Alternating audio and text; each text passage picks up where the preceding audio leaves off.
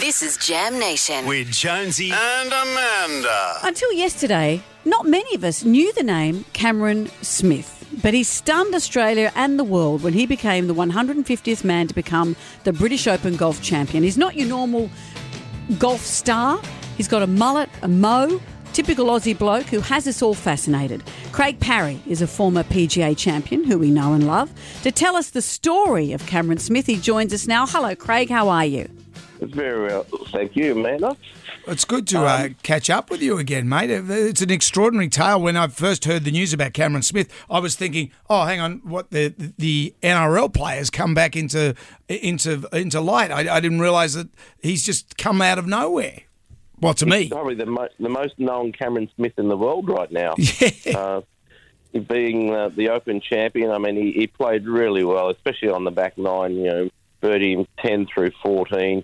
And then the shot on 17 where he put it behind the bunker and he was in all sorts of trouble. I've been there myself and I know how difficult it is. And, he hit a fantastic shot to about 12 foot and hold the putt. And, had nerves of steel. I mean, good on him. He's such a nice young kid. I first played with him when he was 17 in Queensland, and you could see he was a very good golfer back then. But, now he's won the Players' Championship this year and the Open champion. His dad said that Cameron was 12 when he first beat his dad, and his dad said even before that he knew that he was going to be something special. Oh, absolutely. I could see it when he was 17 years of age of how good a golfer he was going to become, because he just had all of the traits of a good golfer. Hit the ball long, straight, good iron player, good short game, putted well. Pretty good combination.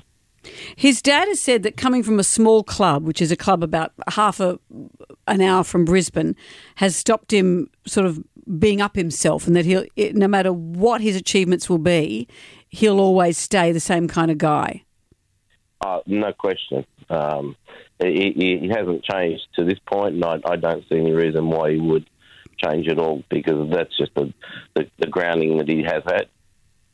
Because he's got a great big house in Florida as well, so he's done very well out of it, hasn't he?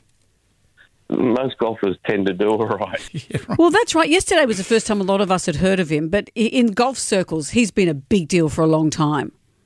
Yeah, that's right. The last probably decade, he has, done really well for himself, and winning tournaments on the PGA Tour, and he's just done really well for himself. Great golfer and good kid, and worked really hard at his sport and got to the top. Well, Craig, thank you for joining us. Thank you for staying up late for us. Craig Parry, it's great to talk to you. Thank you so much.